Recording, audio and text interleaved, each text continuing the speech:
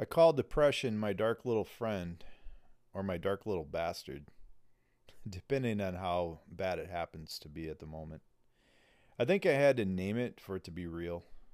Naming it helped me accept it and become friends with it. To me, depression is like a moist fog that clogs my brain. It makes all thoughts disoriented and my feelings become hard to navigate. Depression is going to bed feeling good and then waking up at 2 in the morning feeling like your head is sewn to the pillow. When I come to the realization that my dark little friend has arrived and the hours, days, or weeks to come will be filled with self doubt, a sense of being a worthless piece of shit, and insomnia, I want to withdraw in a deep hole or take a long walk in the woods and hide. I feel this way because I think that I don't deserve to be around anyone. I don't deserve happiness or love. And the people I love most will have to witness my suffering. That's when depression causes guilt, because your suffering affects those around you, and it's not fair to them. So the awful feeling of worthlessness increases. Depression can make me cry, as I picture myself as a once little blonde-haired boy that was shy and withdrawn at times because his self-doubt was already sinking deep in his soul. I cry when I see the look in my wife's eyes when she knows my depression has visited me and she is a witness to my suffering. She hangs on until it lifts.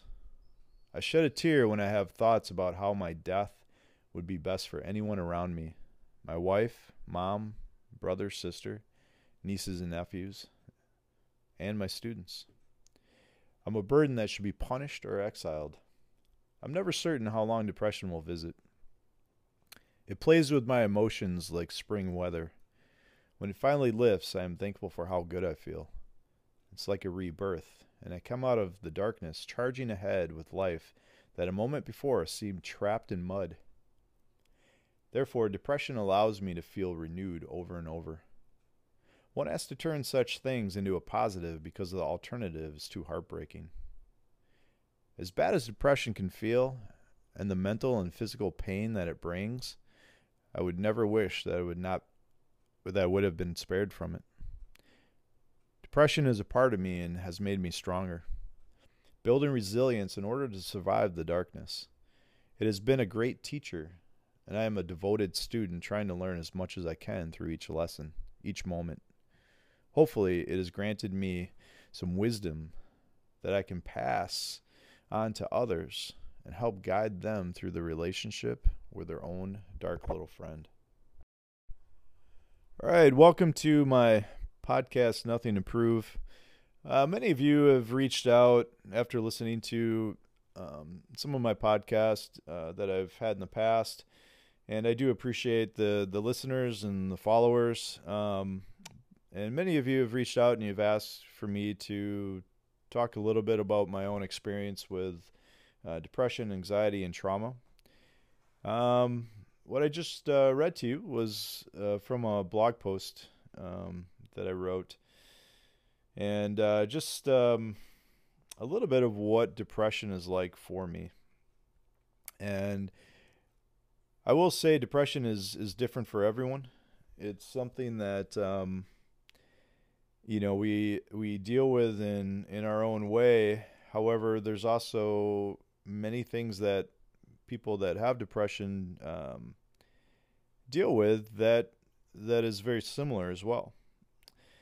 Part of the reason that I have tried to be very transparent with my own depression and anxiety and some of my story is because what I've noticed over the years is that when I do share, even though it feels extremely vulnerable, it's inevitable that people reach out to me and they've connected in some way and it makes them feel like they're not alone, which is exactly why I speak up. I'm sure, and these are some of the stigmas around it. I'm sure there are people out there that probably listen to some of my stories or they read the things that I've written, maybe even the books that I've published, or they'll read that, and I'm sure there's stigmas around it, with people with their own opinions or maybe thinking that I share too often or share too much. But again, what I've gotten as a result of sharing is people have said that it's really helped them. And if I can give a little bit of myself in order to help others, I'm willing to do that, no matter how vulnerable that does feel. So again, people have reached out. They asked me to share a little bit about my story and sort of my own journey with the depression, anxiety, and past traumas. And with that, I'll say that I started. I'm pretty positive looking looking back on it that I've had depression most of my life. It's something that I've come to accept. I've come to accept some of the trauma that has happened to me.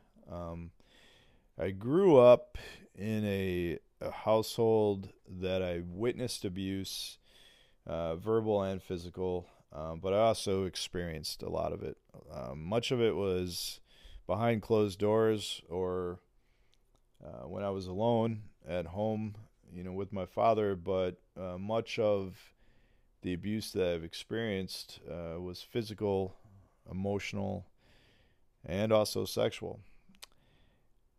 And that was something, that latter part was something that I didn't really share with anyone until recent years. And it was something that it was very hard for me to come to terms with, to even tell my wife about, who I've known since I was 13. It was very difficult to talk to my mother about. But I found out that once again, I needed to be transparent, speak about these things in order for myself to start to heal as well. Which is why I encourage people to speak up and talk. And, the hell with the stigmas. Depression, anxiety, they are not weaknesses. If anything, it builds a strength like no other. When you have to push through the darkness, push through the fear and utter panic of anxiety, you build resilience, you build strength. When you start to accept things that are happening to you and decide that, this is your life to live and you want to do something about it, it's important to recognize those things, but they inevitably will build strength.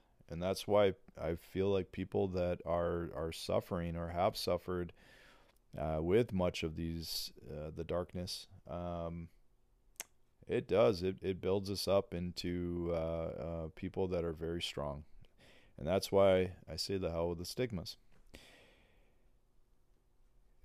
As I got a little older into high school, a lot of the physical and the sexual abuse ended.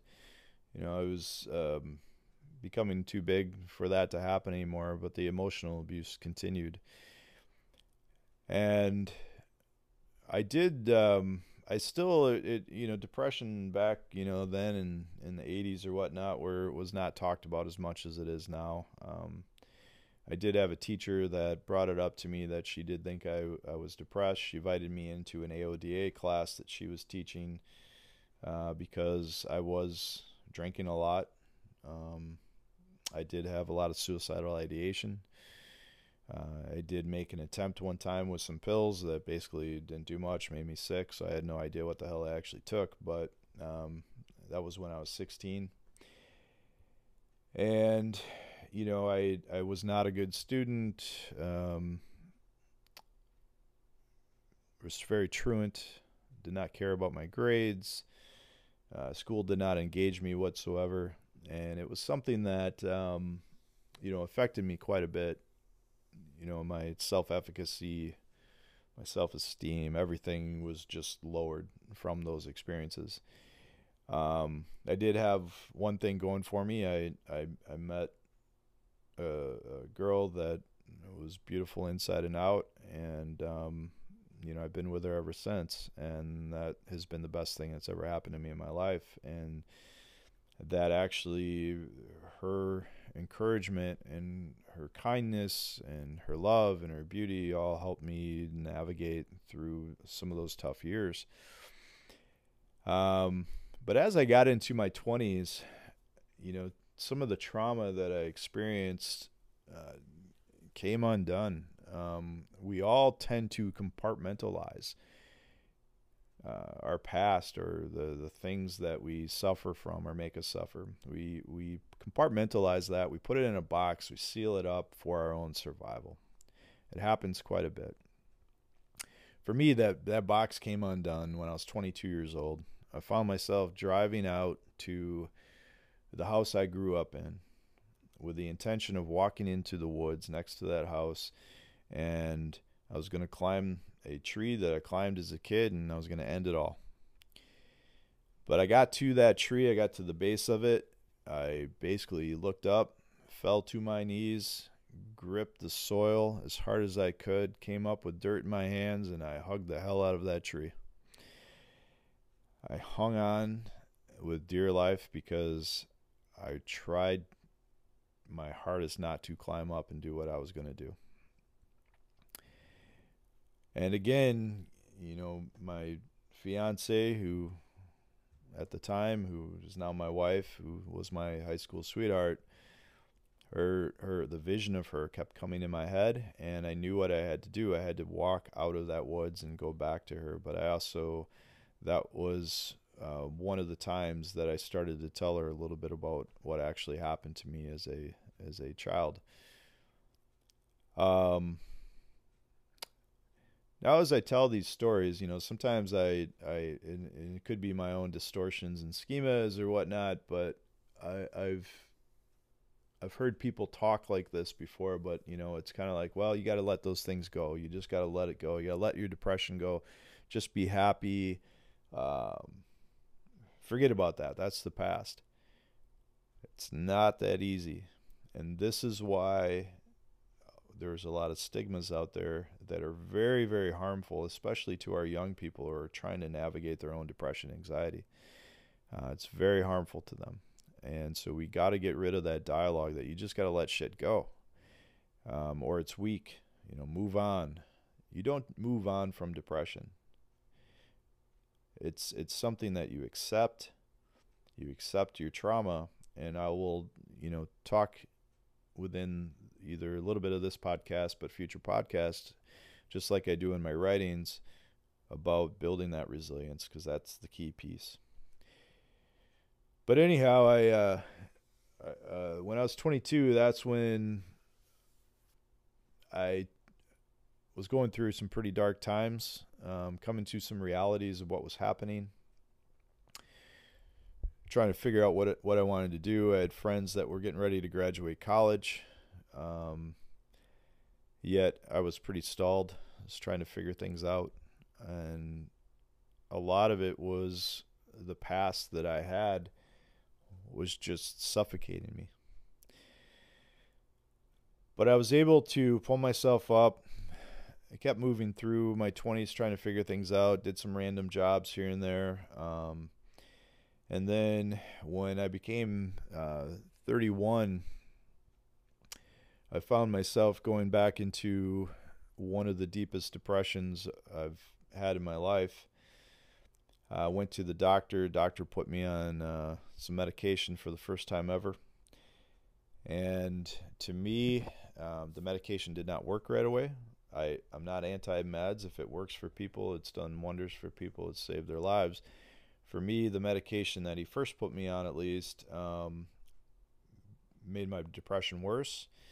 And once again, I found myself having some suicidal ideation. I eventually found myself a therapist, and luckily, I met him one time and decided, nope, can't do therapy. That's not for me. Weak people go to therapy. I can help myself. So I left him. About 6 months later, things were getting worse and worse and worse, and I came back and found him, and I've been with him ever since. I've been with him for about 20 years. Therapy has saved my life. It's something that has helped me, I'd look at him more as a consult these days, as a sort of a life coach in some ways too, because he's helped me coach me through many tough times. But as I started to get further into therapy, I started to accept some of the things that were happening to me. I started to try to understand them. Tried to understand my depression a little bit more, why I was having the thoughts I was having, why I was feeling stuck in life, feeling worthless often, like I was a burden to people, why it was often hard for me to want to stay in a job because I often felt like I just wasn't good enough. All these different things were compounding upon one another, and but I was starting to at least understand what was going on. But then in 2004, I went to pick my best friend at the time. I went to pick him up at a psychiatric unit of a hospital that he had to check himself into for his own suicidal ideation. And I picked him up and took him home, dropped him off, had a good talk on the way home.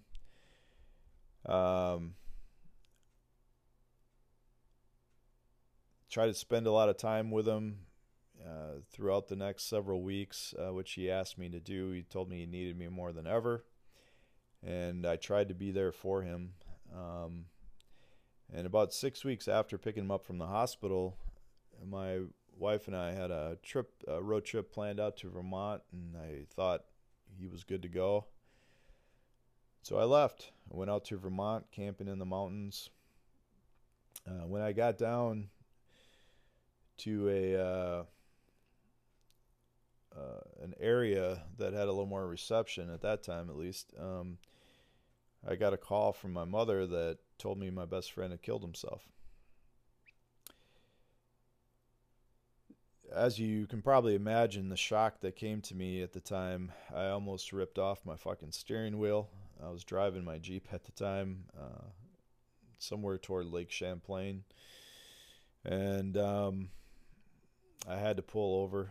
I was in a rage. I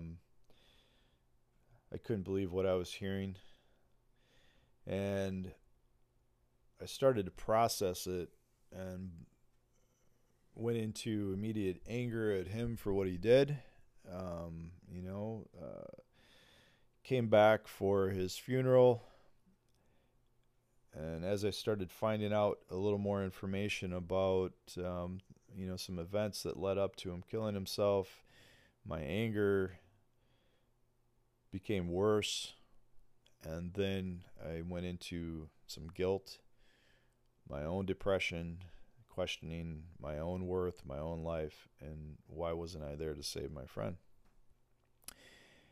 That guilt basically lingered on for a good 6 years. And then what I started finding is that losses start to build up in life. And yes, my friend killed himself, and I realized there wasn't a damn thing I could have done about it.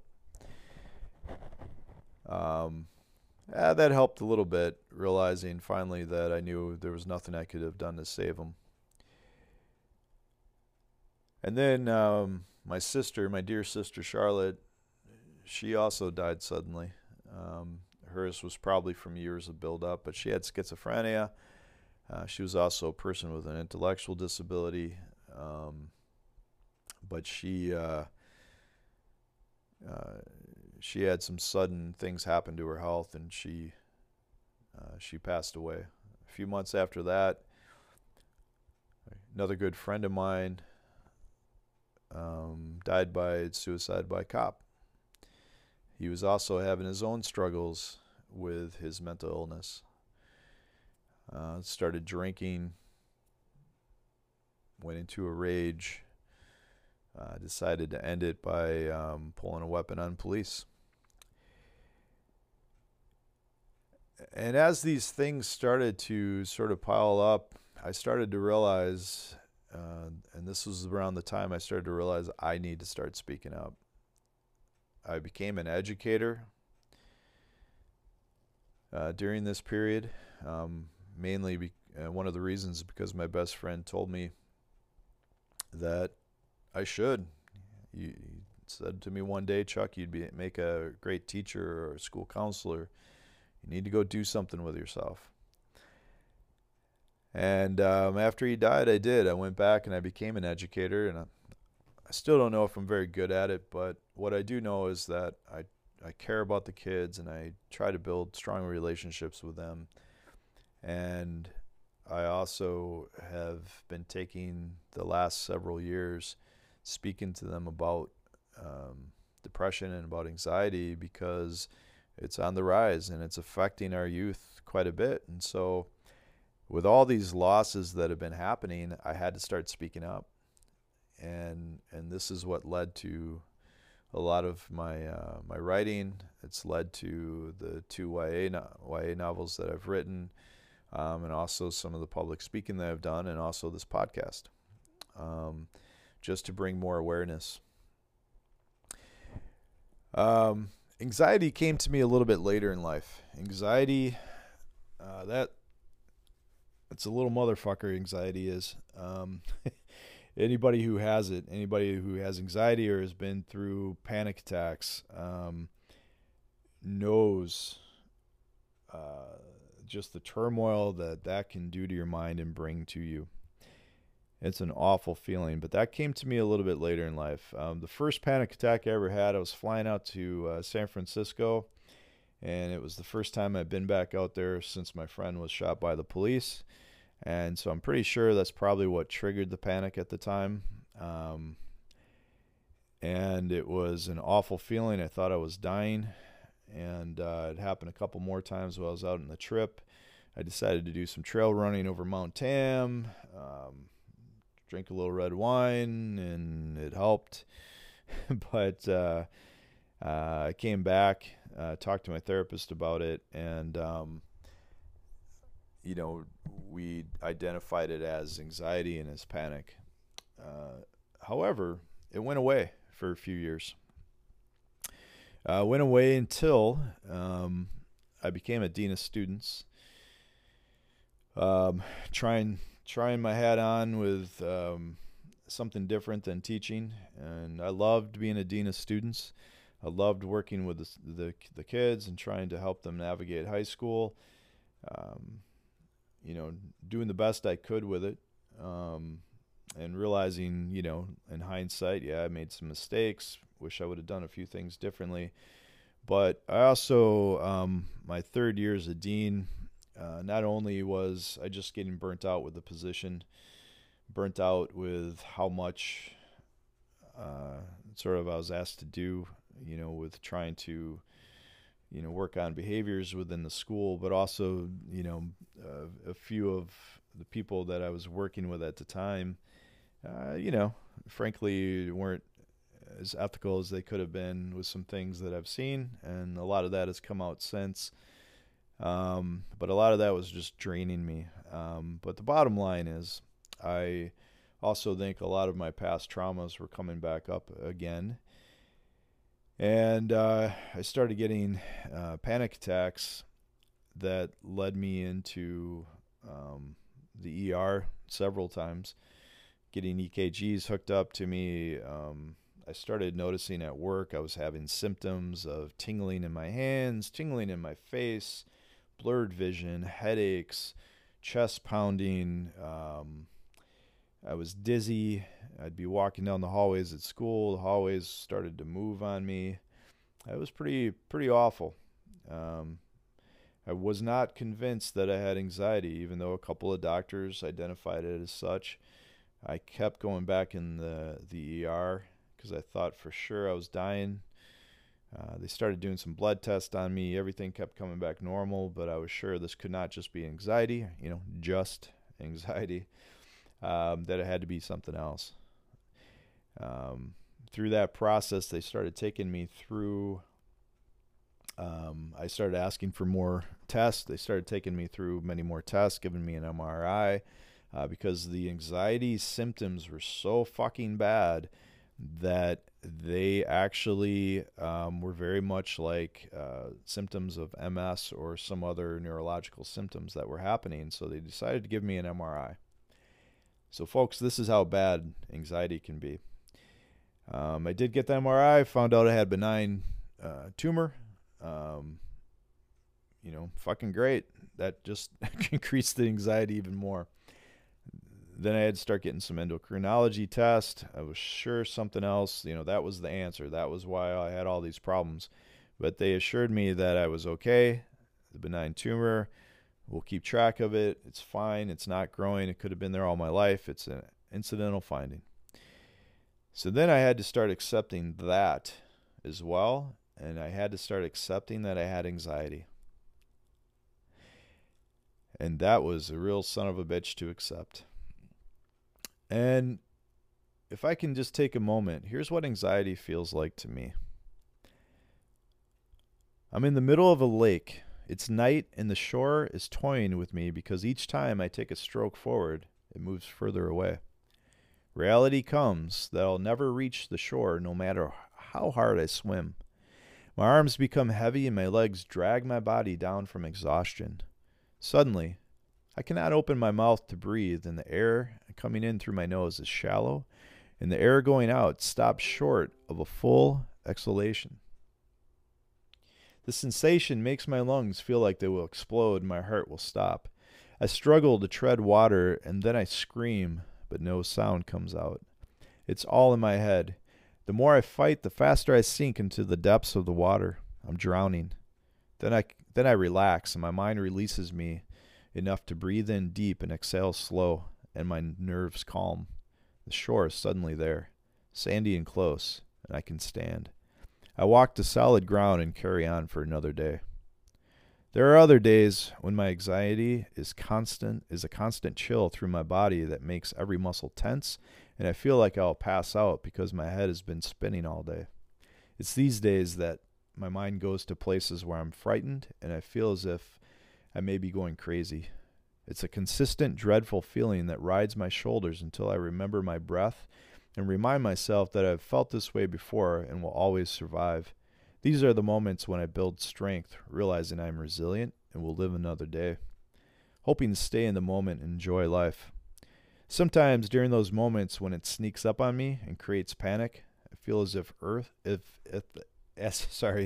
earth I am standing on is dropped out from under me. I can feel the adrenaline rush through my body to my eyes, and things get blurry like I might pass out. I hang on for the ride. It's just a little reminder that even when I'm feeling calm, that it's still there, lingering in the depths of me, waiting to emerge and grin and say, "Here I am, motherfucker. Get ready for the ride." So to me, that's what anxiety feels like. It's taken me on a ride. There are some days when I'm having 20 just quick burst of panic that keeps me awake at night, creates insomnia, which again compounds on itself and makes the anxiety even worse. And through this journey, I have come to the conclusions of the research I've done, the readings I've done, reading Thich Nhat Hanh, No Mud, No Lotus, and many other things throughout the years. I have come to the conclusion that there's a couple of things with depression and anxiety and all the traumas in our past that we may have. Is that one, we need to accept it fully. Acceptance helps to not deny it anymore and try to bury it or compartmentalize it. Because when we do that, it's going to rear its ugly head whether we like it or not. So why not accept it? Why not accept it with great curiosity and try to find some worth from our own depression and anxiety? Again, that acceptance part is peace, is key, and it brings peace to us. The other piece is impermanence. This is something that Thich Nhat Hanh has taught me. The idea of impermanence that, yes, I might be having 30 panic attacks. I might be having really bad depression, insomnia, whatever it may be that's coming at me. That idea of impermanence is something that has helped me because I know that it will get better. I know that I may be suffering, but I also have been happy at times. I've also felt good. I've had joy in my life. That brings hope. And that's very, very strong because hope is what we need. And there's also this other piece that, and this is hard for people to recognize sometimes, or at least accept, is that we may have all the support in the world. We may have loved ones in our life that are there for us, that want to understand us, that want to accept us. We may have therapists that are there for us, that are helping us. It could be all the support that is needed, that is out there.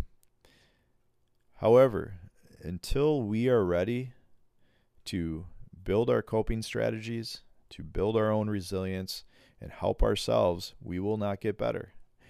And that's really hard for people to understand sometimes because they do feel stuck, and I totally get that.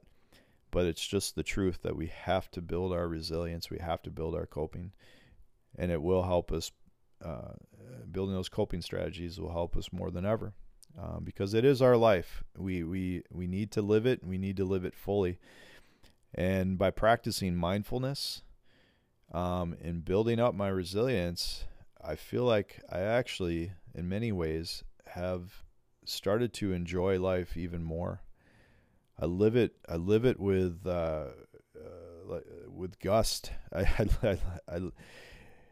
live it with like my friend who died a while back by suicide, who gave me a sticker one time that said, "Live life like your ass is on fire." I try to live it that way. I live it by my own terms as well.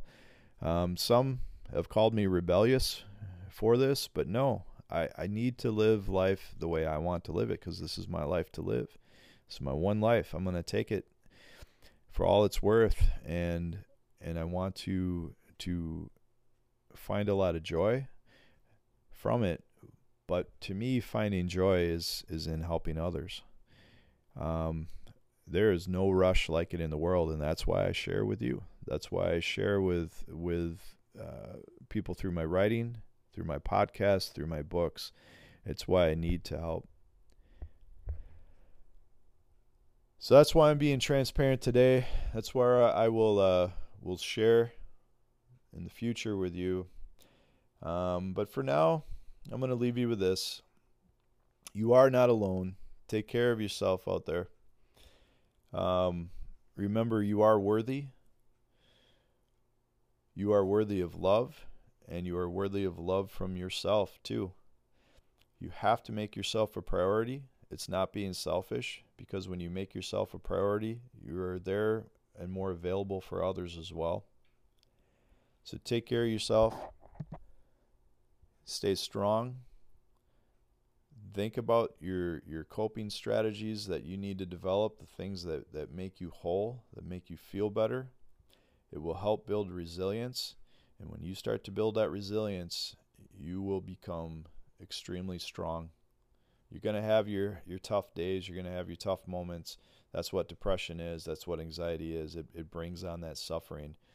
But you got to build these strategies up while you're feeling good, so it becomes muscle memory.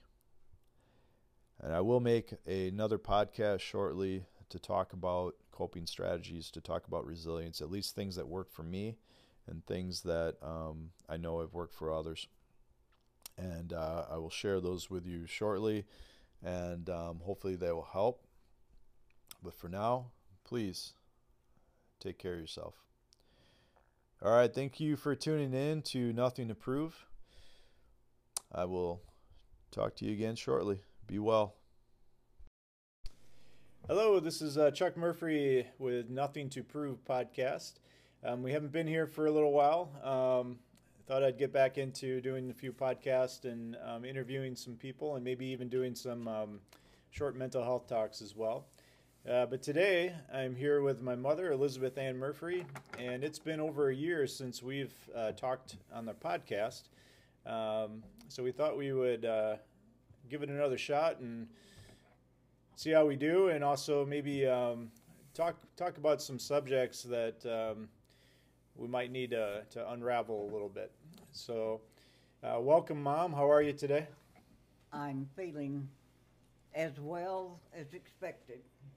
Yeah. So a lot of the people who come and listen to my podcast, they're people I probably know, I would imagine, and many of them are also very curious about how you're doing too. I've had many requests to interview you again and to start this podcast up again.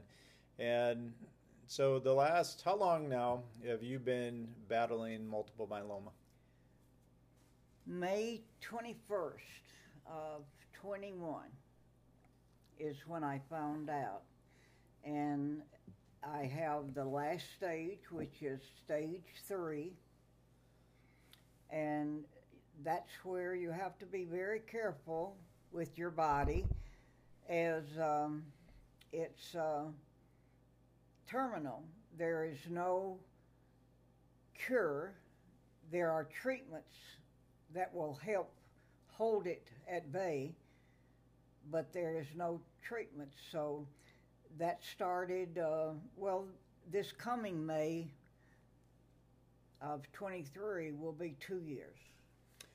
It's amazing how you can remember the days that you were told certain things, the days that something happened to your health, or maybe some tragedy happened in your life, and you remember those exact dates. Would you agree with that? I try not to forget. Yep. Why is it important to remember? I think I can learn from them. Mm-hmm. It's a part of life, of course. That's the birth of a child, Mm-hmm. the wedding date, and various holidays and happenings that you're able to be with family, group together, and enjoy each other. Mm-hmm. What's been, with this, let's say, 1.5 year journey into bone cancer, what's been the hardest part? Not being able to do what I used to. Mm-hmm. That's, I was active for my age, and I did not stop being active. My body slowed down, and I have no control over what the body does. So, and I believe you should listen to your body, because it tells me when to stop, sit down, and rest. And if you don't do those things, you're going to wear yourself out. I'm currently in chemo treatment, and 22 days out of the month, I am in some sort of treatment program, chemo. I take a chemo pill 21 days out of the month, and 1 day out of the month I go in for infusions with chemo. Mm-hmm. So it's just a pattern that you set up, and it gets to be routine. Mm-hmm. That's it. The thing that I noticed that has at least been difficult from my standpoint as your son to watch is not only you losing your mobility, but the pain you're in. Talk about the pain. The pain? Yep. Because Well- bone cancer itself is known to be an extremely painful cancer. I was actually, when it was first diagnosed, I've been hurting for a long time. And I suspect it was part of the multiple myeloma. And but they put me right away on a regimen of morphine and oxycodone if needed. Mm-hmm. In this year and a half, the pain has gotten worse, and I have not increased the medication. They pretty well leave it up to me as to what my pain level is and what I need to be comfortable. I have a high tolerance for pain, always have, and that comes into effect when you're taking medication. I am never out of pain. Mm-hmm. On their scale that they use, a 1 to 10, I'm never under a 3 or 4. Mm-hmm. It's there. It's there right now.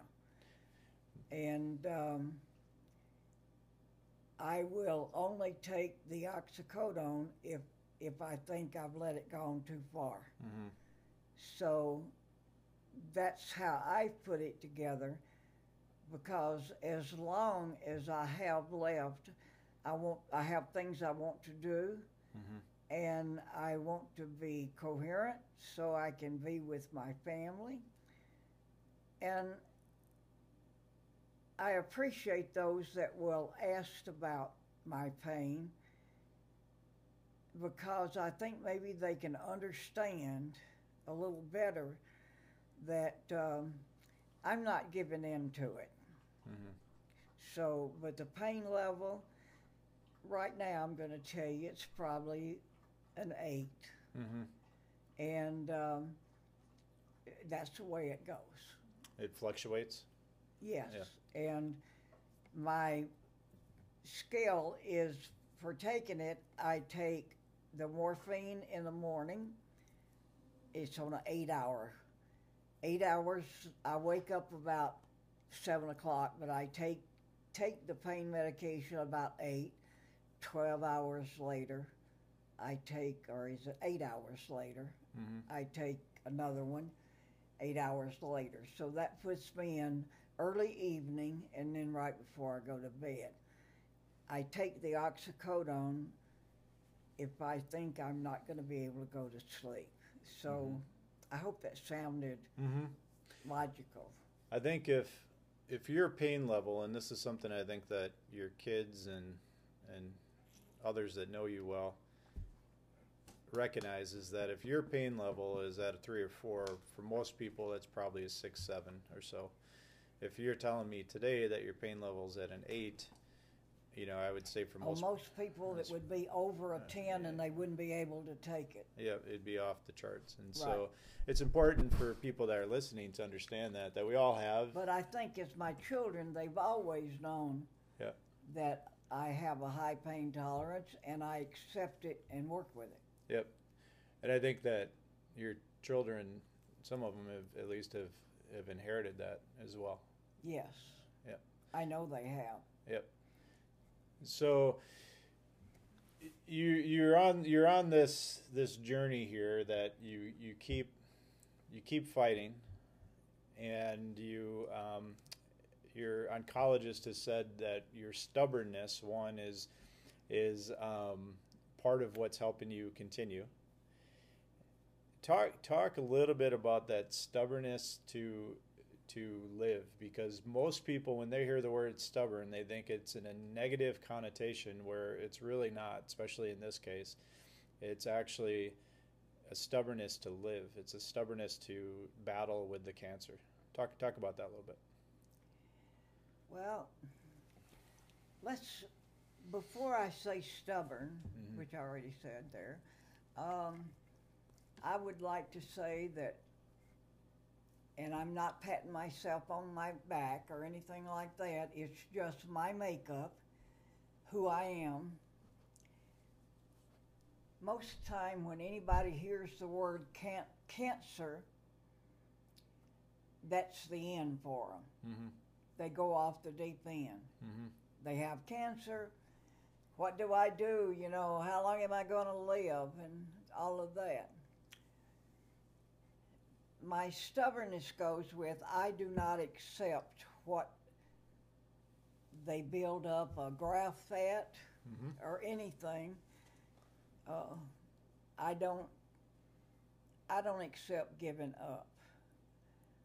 I know I will live until, and I am spiritual.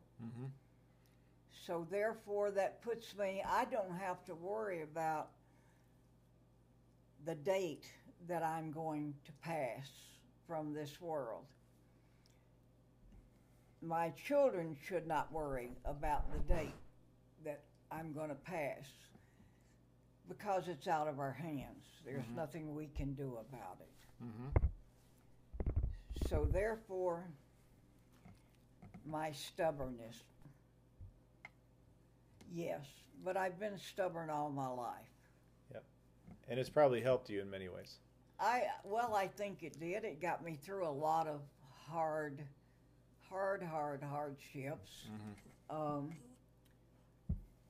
When I was a child, most parents would tell their child, and I'm a country girl, would tell their child, oh, don't go walking in those woods. There's rattlesnakes up there. Well, that was a challenge to me. Because I was smart enough to know to watch for the rattlesnakes. And no, I did not wear boots. I barely had shoes. But I've never been one that somebody could say you can't do that because I will show you I can. And that's the stubbornness that has lived with me my entire life and continues to. I don't think I'm so stubborn that I have a point that I will say, Uncle, give up. But it's there, and I'm not going to turn it loose because it's been my friend for a long time. It's got me through a lot of situations that were impossible, but I'm still here. Yep. So I actually, I actually prefer, instead of using, and especially in this situation, in situations I've been in, things that you've had to endure through your lifetime, I actually prefer the word resilience because I think that it's a more clear definition of what you're dealing with and what's been going on. That resilience is a nicer word than stubborn. Yeah, it is. If you told people that I had a lot of resilience, I wouldn't be giving you the eye. Yep. Every time so I much. Yep. But when you say that I'm stubborn, I take issue with it. Well, you shouldn't, because there doesn't have to be negative. I would say I'm not the only family member that is weighed down with tons of resilience. They do not accept a hardship, they work through it. Which I think is something you taught, I think it's, I don't know if you said taught. Yeah, that you taught us.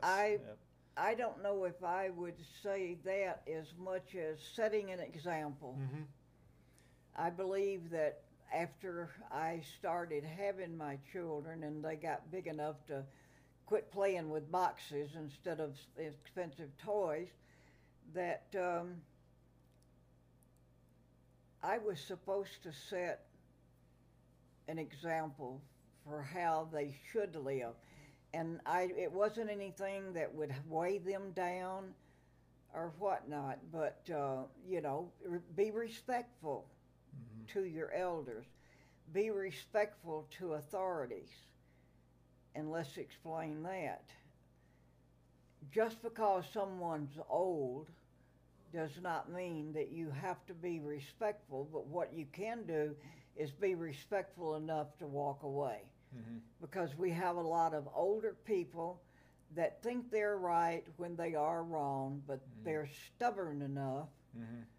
to carry it on, and I don't believe in that.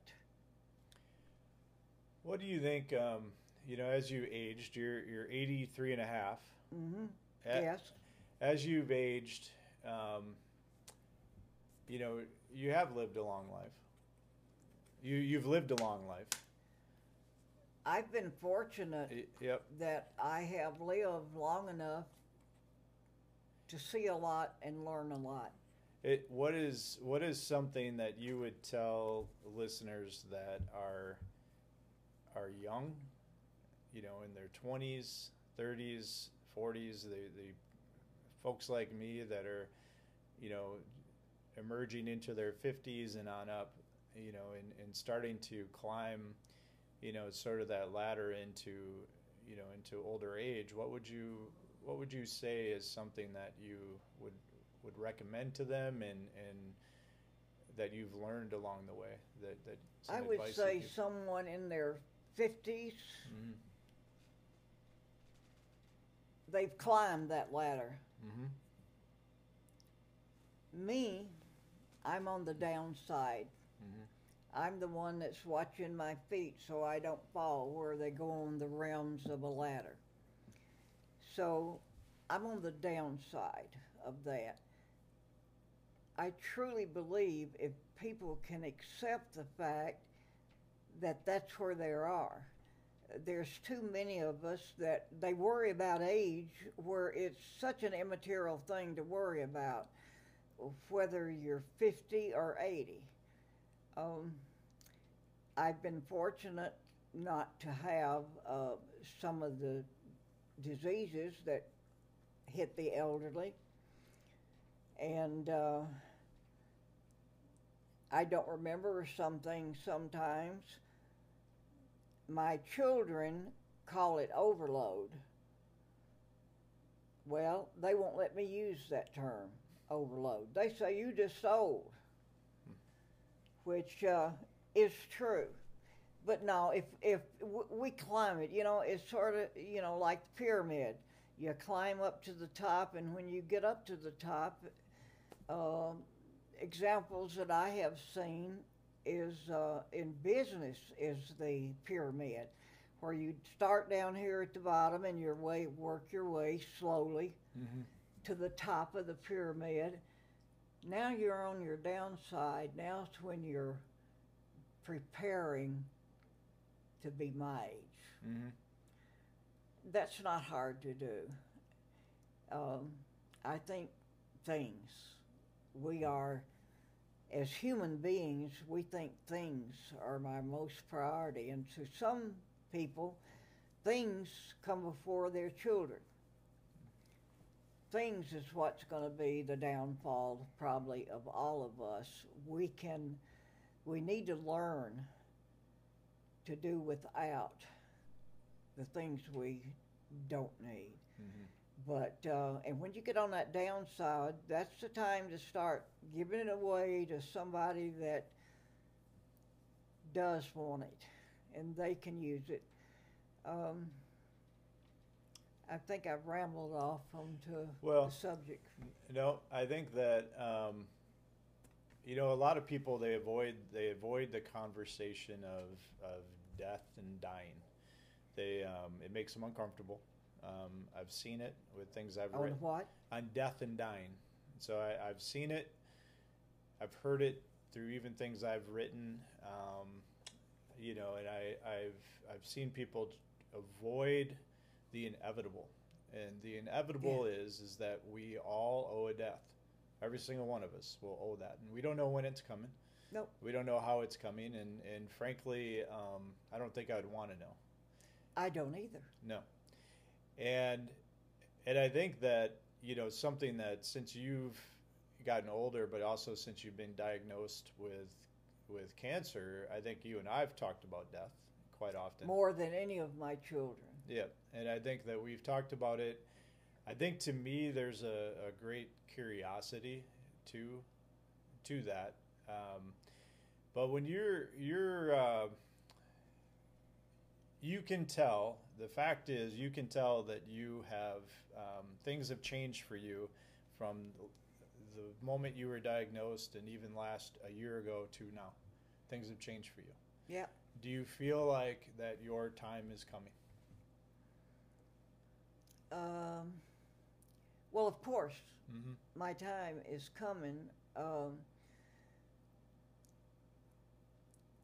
I don't fear cancer and I don't fear death. So we can get that out of the way. But I think there's an urgency Mm-hmm. in me to get some things done that I want to get done. Yep. And the same in my writing. It's right now I'm working on a bio.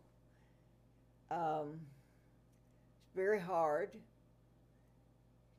to tell the truth Yep. about things. Anyone that thinks writing is they can take a pencil and a piece of paper and shoot out a book in 2 hours needs to throw it away Mm. because it don't work that way. Mm-hmm. But there's an urgency in me. I'm so happy every time one of my children call and say they're going to drop by. That makes my entire day. Mm-hmm. When I get a text from them, when I get calls from them, and we have fun with that, I think, because rarely I do not use the two thumbs to use text. I'm slow in that. And I talk into it using my voice, and it brings up words that I do not mean to say. Which we all enjoy. However, sometimes I do edit it and see what it is, and that's okay. But when I don't, my two sons take great pleasure into pointing it out. Yep. And if it'll make them happy, that's okay. But no, it's everybody wants winter to hurry up and get by and spring to get here. I'm not in a hurry to get any of those seasons here. I'm just going to wait till they come. Yep. And that's all we can do. There are many people out there that have lost. They've lost their children at 16 with drugs, at 20 with fentanyl that they've gotten into. So many people have had tragic things to go on in their lives, but we can't sit around and worry, is that going to be us? No. We have been dying since the day we were born. It was just when. And that's not going to be part of my legacy. Mm. My legacy to my children is love and joy and happiness. That's all I can give them, and that's all I want to give them. I don't worry about the dying part. Yep. So you said a couple of things that I want to comment on. One is having the sense of urgency. The sense of urgency is to live, to do the things that you want to do while you're here now. You're writing, you have a message that you want to leave for people.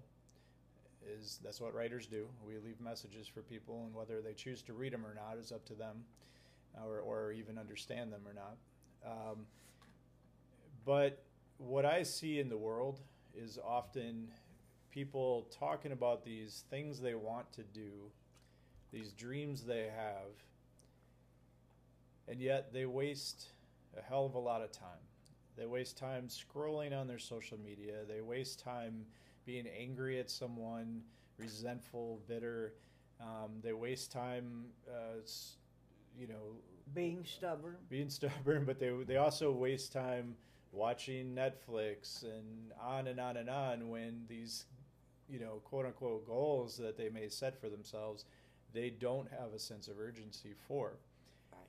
And I think that the great mistake that people can make is to wait until they are closer to death in order to all of a sudden have a sense of urgency to do the things they want to do. Finish that bucket list. And I think that, and it's about living in the moment now and doing the things that you want to do now. And whether that's, and I'm not talking about material things. I'm not talking about the cars people drive, the house they live in.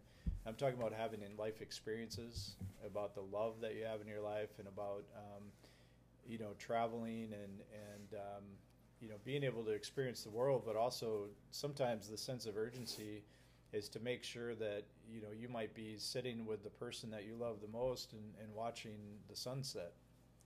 That's a sense of urgency. And one of these days it's gone, and so, I think that when I sit here and I talk to you, and I've talked to you for years about this, because to me, we should talk to older people so we can learn from them about how to live. And it's because we can learn from our own mistakes, but we can also learn from yours as well. Yes. And that's something that I think we also should not shy away from.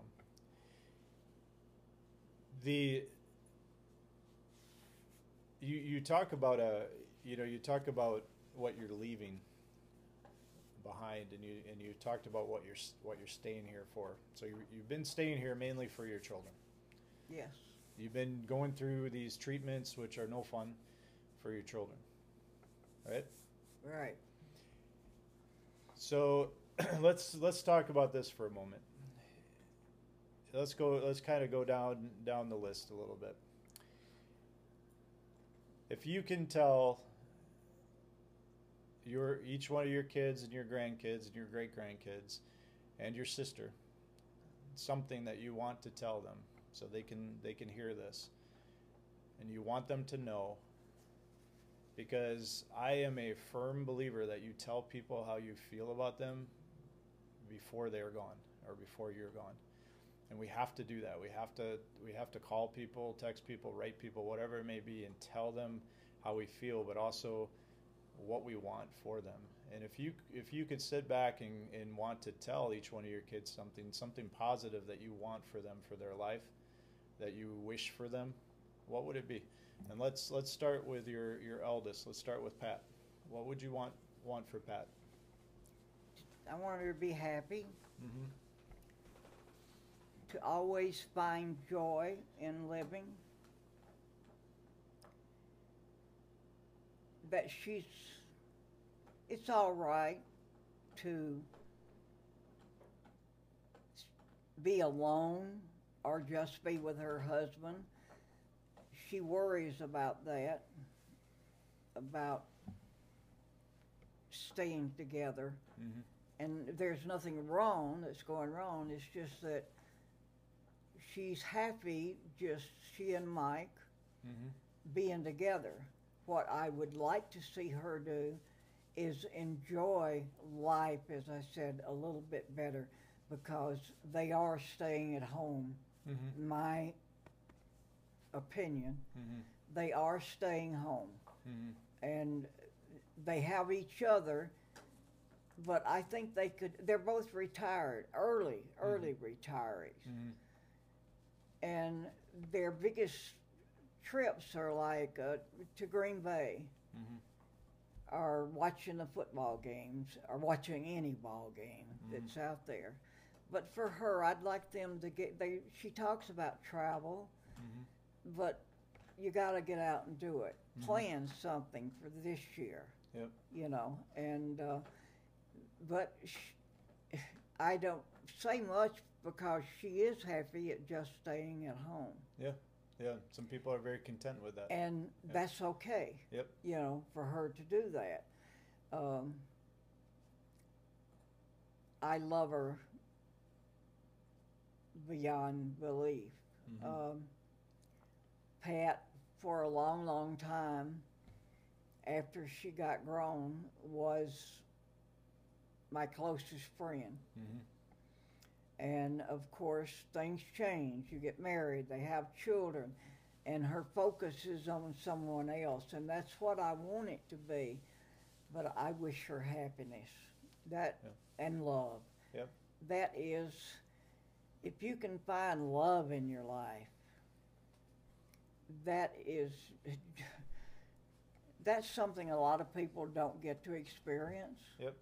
And Pat has found that, and I love her so for doing it. Yep. How about Terry? My Terry's Terry. She is a piece of my mother. Mm-hmm. She thinks and lives life like my mother used to be. Mm-hmm.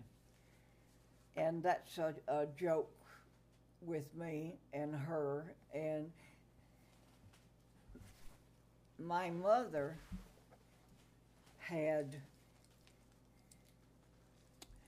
there was a lot of things that my mother did was very good. So Terry has taken the good things of my mother Yep. and ran with it, and I love her for that. Yep. I love her spunkiness. Mm-hmm. I'm glad that she has found someone that she loves and can be happy with. I wish her joy and happiness. They do travel and do things that they want to. If they sit down and say they want to go to Green Bay tomorrow, they get up and go. Mm-hmm. And they are living their life the way they want it to. I would like for her, my biggest wish for Terry is for she and Tom to live for themselves now. Mm-hmm. Because their children are grown. Mm-hmm. They can do for themselves. Yeah. That's how you learn. And I would like to see Terry make herself happy. Yeah. And find joy, and I love her so much. Yeah. What about Carl? Carl, he is the family man. Mm-hmm. Just love him to death. He wants all of us to get together and enjoy ourselves. Not every day. We'd all get tired and run away if we had to see all of our family every day. But Carl likes to keep the family ties going. And I have to be very careful about saying I want anything because Carl listens to it and I've let it go across my brain one way or the other. He has his mother's welfare up in front as all times. He is a good father. Mm-hmm. And I love him for the big heart Mm-hmm. that he has. And he has a big heart, and it gets so full sometimes I probably think it will burst. Mm-hmm. But he needs to think of himself as well, Mm-hmm. and he needs to do what he wants to do now. Don't wait. Don't put it off. If you want to buy a snowmobile, go buy it. Mm-hmm. We hit a certain age that if we haven't done these things, they're not going to happen. Mm-hmm. And I love Carl so very, very much. He's like very sensitive. He tries to do more than he has to. I wish him nothing but happiness and joy, and I hope he finds it soon. Mm-hmm. I think that, for the sake of not having a 3-hour podcast, let's summarize something that you would tell your grandkids, all of them, your grandkids, your great grandkids, What is something that you would leave behind for them to carry with them? Because right now, some of them, they range anywhere, well, from baby, on up to 40 years old. And um, there's a large range. Preston is 23. Yep. There is a large range, though, of from Elizabeth on down of grandkids, and they're at ages where some of them are trying to figure out their path in life. Some of them haven't even hardly started their path in life, and what is something that you would want to, some advice you would want to leave behind for them? First off, they need to figure out where their path lies. Mm-hmm. It's not running to the grocery store, the ball game. That's not what is in the mix here. But it's your attitude, Mm-hmm. how you look at life. I am, like you say, 83 and a half, and every day my spirit and my soul says, okay, you got to fix this. Mm-hmm. And we are given that inner intelligence to know whether or not we're following the right path. Mm-hmm. In order to follow that path, it may come from somewhere else. Someone else might have made a big mistake, and that put a big impact on you. That you see yourself maybe going down that road, Mm-hmm. and say, "Oh no, got to change this. Got to move out of this path. Take the path to the left instead of the one to the right." You won't be wrong. Your spirit will not tell you wrong. It's just being understood and figuring it out. It doesn't matter what kind of job you have. Not everybody can be president of the United States or a senator or governor. Some of us have to build houses for a living, clean sinks, Mm-hmm. toilets, whatever. But take what you want to do, take your job and find joy in your job. If you are not happy in the job that you have, you're wasting your time. Mm-hmm. I want them to be satisfied with where they're at in life.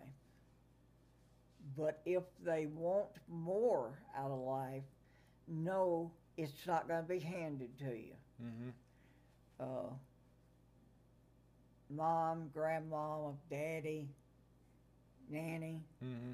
these people can maybe put out money for you to get on with your life, but I think you'll be a lot prouder of yourself if you figure it out for yourself. Mm-hmm. And that's not an easy job to do, because you have things thrown at you you thought never would happen, but it did. So you have to figure it out. Some of my grandchildren have figured out what they want to do, and they have the jobs that they're happy in. Mm-hmm. Then I have grandchildren that still have a vision of what they want to become or what they want to have in their life. Well, they got to work a little bit harder, Mm-hmm. because these grandchildren that already have it, it was not handed to them. Mm-hmm. They had to work for it. I wish for them to be prosperous. I want them happy and joy. Always have enough to eat and pay your bills, and that's all you need. And keep your heart full of love for everyone. We're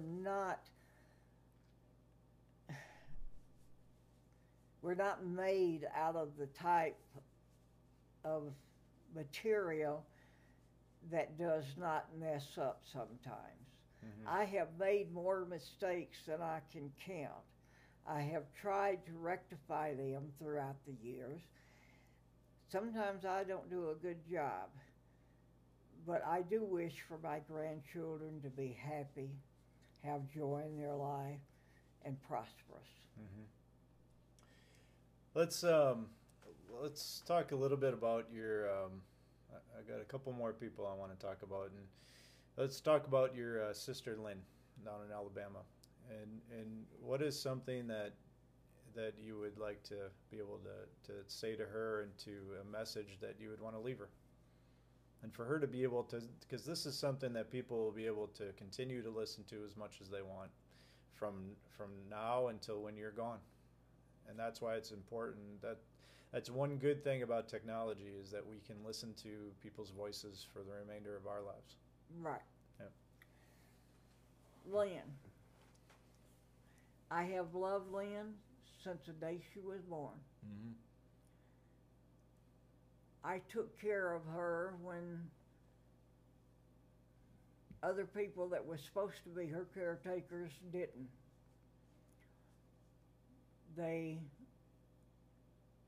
Before that, this caretaker waited on our mother to come home and take over the job of taking care of Lynn. Then when I saw what was happening, I never was in any after-school activities anyway in those days, and I'd hurry home. I would take care of Lynn till Mother come home. She's just like one of my children. I've never looked at her any different than being one of my children. We've had differences as we aged in our lives. And of course, without a doubt, I love her, and I am sorry if I've ever offended her, and she has to me. We have to accept responsibility for what we did. And I have tried to be there for Lynn as long as I could. I wish her happiness and joy as well, and to prosperous. Lynn is only 16 years younger than myself.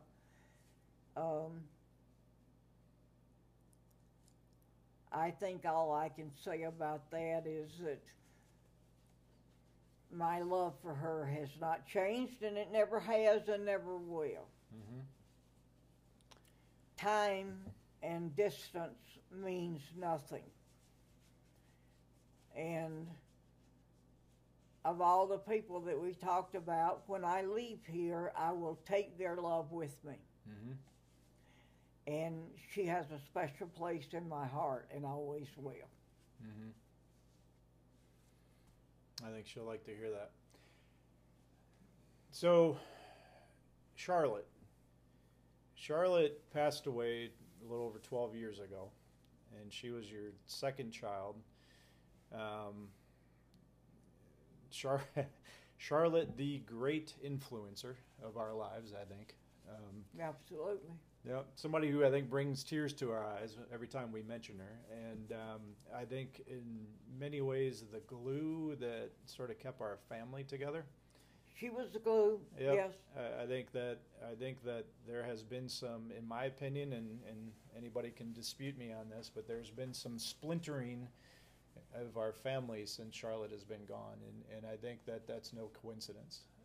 Of course there has been. And there might be some, it might be mended again one day, hopefully, but I do think that sometimes someone's death can splinter a family. And I think with Charlotte's complexities of being bipolar, of having an intellectual disability, I've written and talked about how much of an influence she's had in my life and my choices I've made. But when you do leave this earth, do you feel like you're going to see her? Am I going to see Charlotte? Yep. Absolutely. Yep. And what is something that you would say to her when you see her? I'm home. Mm-hmm. Yeah. I'm home. Yeah. I cannot imagine the torment of losing a child, because I don't have a child. I cannot imagine how that feels. I do know how it feels to lose a sister that I love very much, but I don't know how it is to lose a child. So I would imagine that Charlotte is going to be waiting for you, And my little baby, four-legged babies. Yep. And I would imagine Charlotte's pain that she had when she was here on this earth is gone, and I think your pain will be gone too. Oh, yes, yes. Yeah. We'll remember everything, but we'll be able to know that I believe that we write what our lives are going to be before we come to earth. I believe while we're here, we have the free will to make choices. We can take the left or the right around the tree. We don't always listen to our hearts, spirits that say, no, don't go that way. But because of certain things, you go anyway. Charlotte was a very intelligent woman. Her disabilities, she was born in a time where help was not available to her as it is now. I think my family, which includes all of my children and my grandchildren,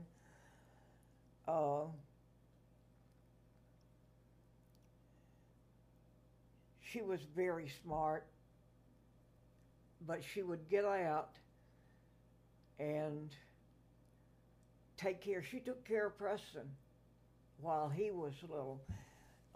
Elizabeth and I, my oldest grandchild, we laugh.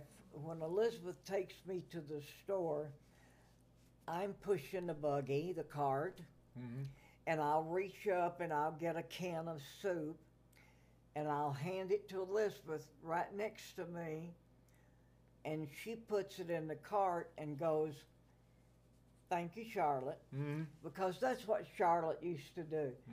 She never put what she purchased in the cart herself. She would pick it up and hand it to Elizabeth, and we've laughed about that. Charlotte taught Elizabeth a lot, and she helped raise Preston. If Charlotte was with us, she would be very excited about Malachi. Yep. That's Preston's little boy. She would be very excited. A lot of people didn't know, even with her disabilities, up at Yahar House, she was the head cook up there, and she would cook every day up to maybe 50 people. Yep. She got the recipes together, told them how to make it, and all of this. She was responsible in a lot of different things. And I wish today that people that are in charge of taking care of anyone with that type of disability, which was bipolar, schizophrenia, say the other one. Intellectual disability. Yes, Yeah. And Charlotte, some things that my children don't even know, because I got it. Charlotte, too, was a writer. Mm-hmm. Charlotte would write me stories. And so this writing thing has to be generic, Mm-hmm. genetic. Genetic's the word, Yep. not generic. That's me. Yep. Genetic. But yeah, and she could, but she knew how things were going. And like I was going to say, doctors and psychiatrists and them, she was over medicated. Yep. She heard voices Yep. in her head. I have been privy many times to these voices in her head. It scared her. Many times I've locked my doors with Charlotte on the other side because I didn't know where she was at, what level she was at in her disability, Mm-hmm. what would happen. We need to, the health community needs to quit medicate these people instead of letting them use other methods. Yeah. Meditation, Yep. reading, writing, taking a walk. Mm-hmm.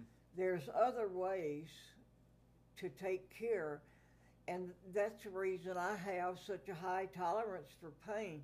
If it gets too bad on me, I will get up and take the dog for a walk. Yeah. By the time I get back, my depression has gone down. Yep. To a such.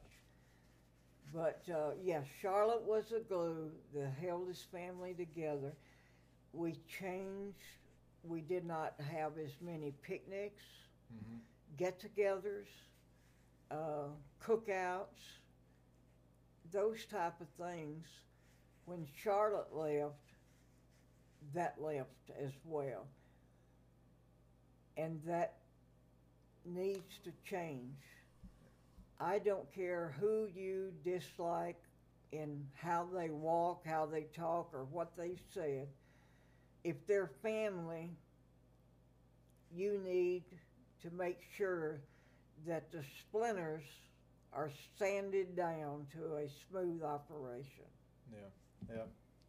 Yeah. I think that life's just too damn short to hold anger. And we're human creatures, so this is all our own human experience. So we all have that. We all have anger. We all have maybe some resentment or whatever it may be in us. But when it comes down to it, and I think what we've been talking about here today is that when you are sort of at the end, when you have something as traumatic as being diagnosed with an incurable cancer, being 83 and a half, getting to that point in your life where you know that it's closer to the end than your beginning. I would imagine, because even at 52, I think I am 52 years old, I look and kind of think the same kind of things, but I think it's just too short. Life is way too short and too fragile in order to be hanging on to a lot of that. And I think that even, and that's one of my final questions I have for you is, have you had to, during this time, have you had to do some reflection on your own life? Because I don't think anyone should feel like that they are, everybody makes mistakes, but I don't think anyone should have regrets. I think regrets are a waste of time. But at this point in your life, with everything that you've been fighting and knowing, what the outcome's going to be here, do you have things that you had to reflect on and maybe forgive as well? And have you had to find some forgiveness in some of the things that you've held on to, whether that be dad, your own mother, whatever that may be? Have you had to, and you don't have to get into detail if you don't want to, but have you had to kind of find that within yourself to do that while you're still here? Yes. Yeah. You absolutely do. You have to give up what I have. To go back short in just a quick summary of what the cancer that I have. It's a slow killer. They may be a better choice of words, but I don't have them. How about brutal son of a bitch? Well, it is. Okay. The trouble with multiple myeloma is that that cancer don't kill you. There's treatments. There's going to come a time where the treatments just absolutely are out of range and there's nothing you can do about it. What's going to happen more or less than anything else is that I'll get an infection or something like that that's going to put me in the hospital, and that will get me. But it is a slow, I put it to like a good friend of mine, Judy. She had pancreatic cancer. The doctor had all of the information that he needed, and she went in and he looked at her and told her to get her affairs in order, that she might have 2 weeks. That's what an extent was. First time I'd ever heard of anybody just pinpointing a day. Judy lived 2 weeks to the day. She passed away on Sitting of Mai. I believe that's May 20-something. Yeah. And but it was so quick. They took care of her pain, you know. Of course, we have medicine to do that. And you're foolish if you don't take it, because you can't stay with your children if they give you so much pain medication. You're incoherent. And but what I have, I wake up every morning saying, well, thank you, God. Right now, you've given me another day. So therefore, I have to live day by day. Us doing this for you, I love doing it because I don't know that I'm going to be able to do it tomorrow. Now, you've overlooked, you've thought of everything, but you have overlooked yourself. You didn't ask me what I thought about Chuck. Overlooking myself. Huh. There definitely was overlooking yourself. Chuck has made mistakes in his life. He worries about them, he studies them, and he corrects them. I wish for him and Karen love, joy, and happiness. And I hope that they continue doing everything that they do. But let's not close this until I've brought you and Carl into one subject. I know that my girls love me. That's without a doubt. However, I seem to be GPSed by my boys.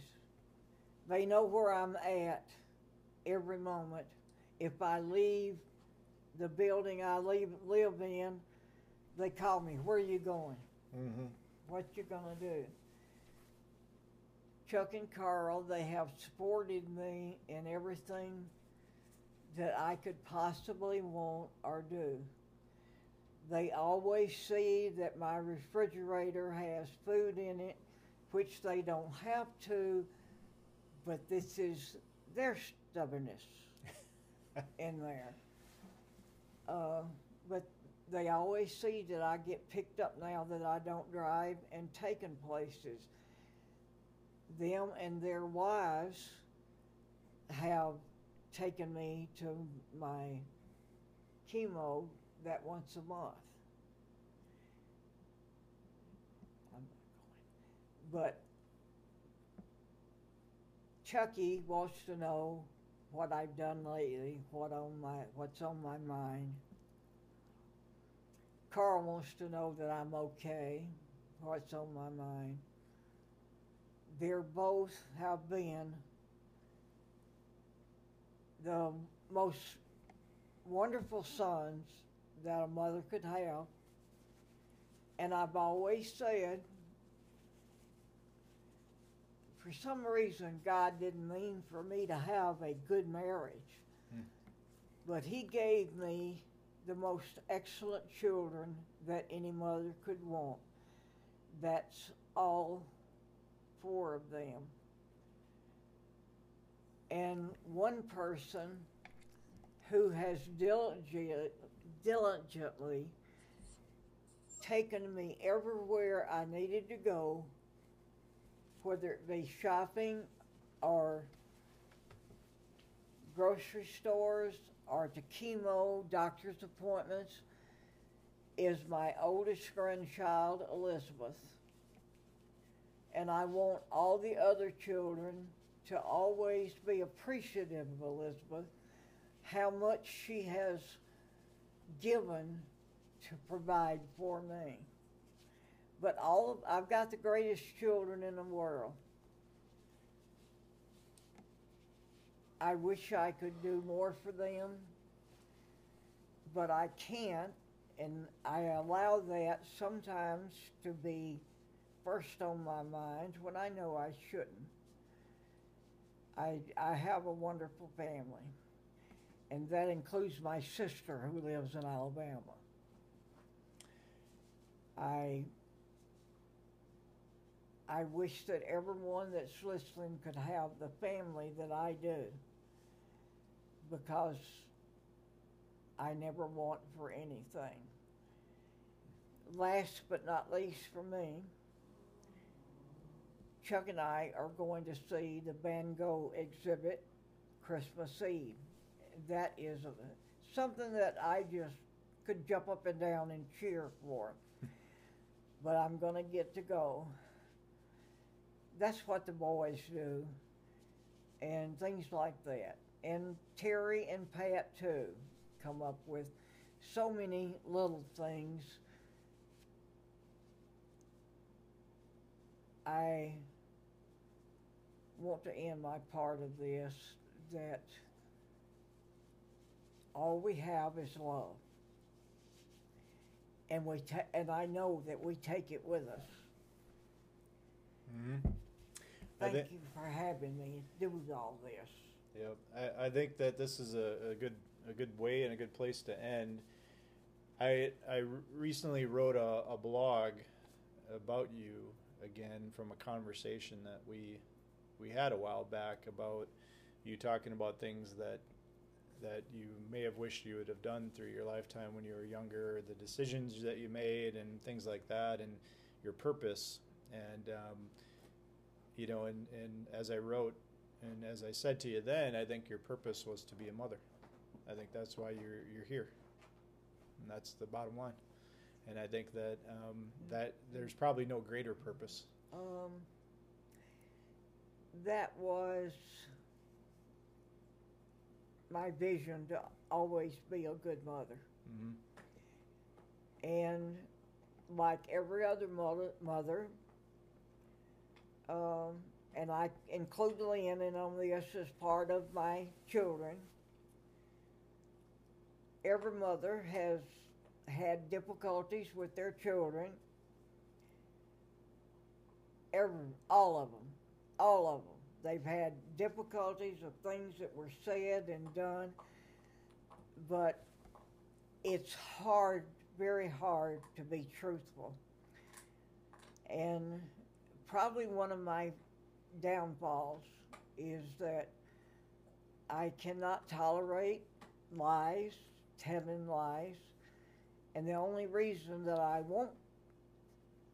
will stand back and misinterpret the truth is if it's going to hurt somebody else. Sometimes I fail at that too. I'm just human. But yes, I think that would be the greatest thing that I could have in life, is to be a good mother. Because you can be a mother and do a lot of things on the side, like writing and painting and such. Just being a mother doesn't stop you from having your own personality and have your own things that you want to do and things that you didn't get to do, the things that you have waited too late. But yeah. Well, I appreciate you doing this with me, and we'll end it here. And I hope for all you listeners out there that you've learned something today,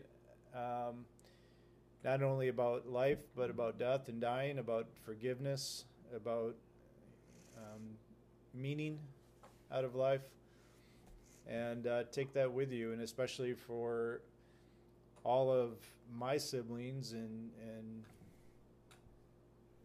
my nieces and nephews and just family in general, hopefully you have captured these words that were told to you today, and hopefully you'll listen to them when you need them most, and we'll continue to listen to them.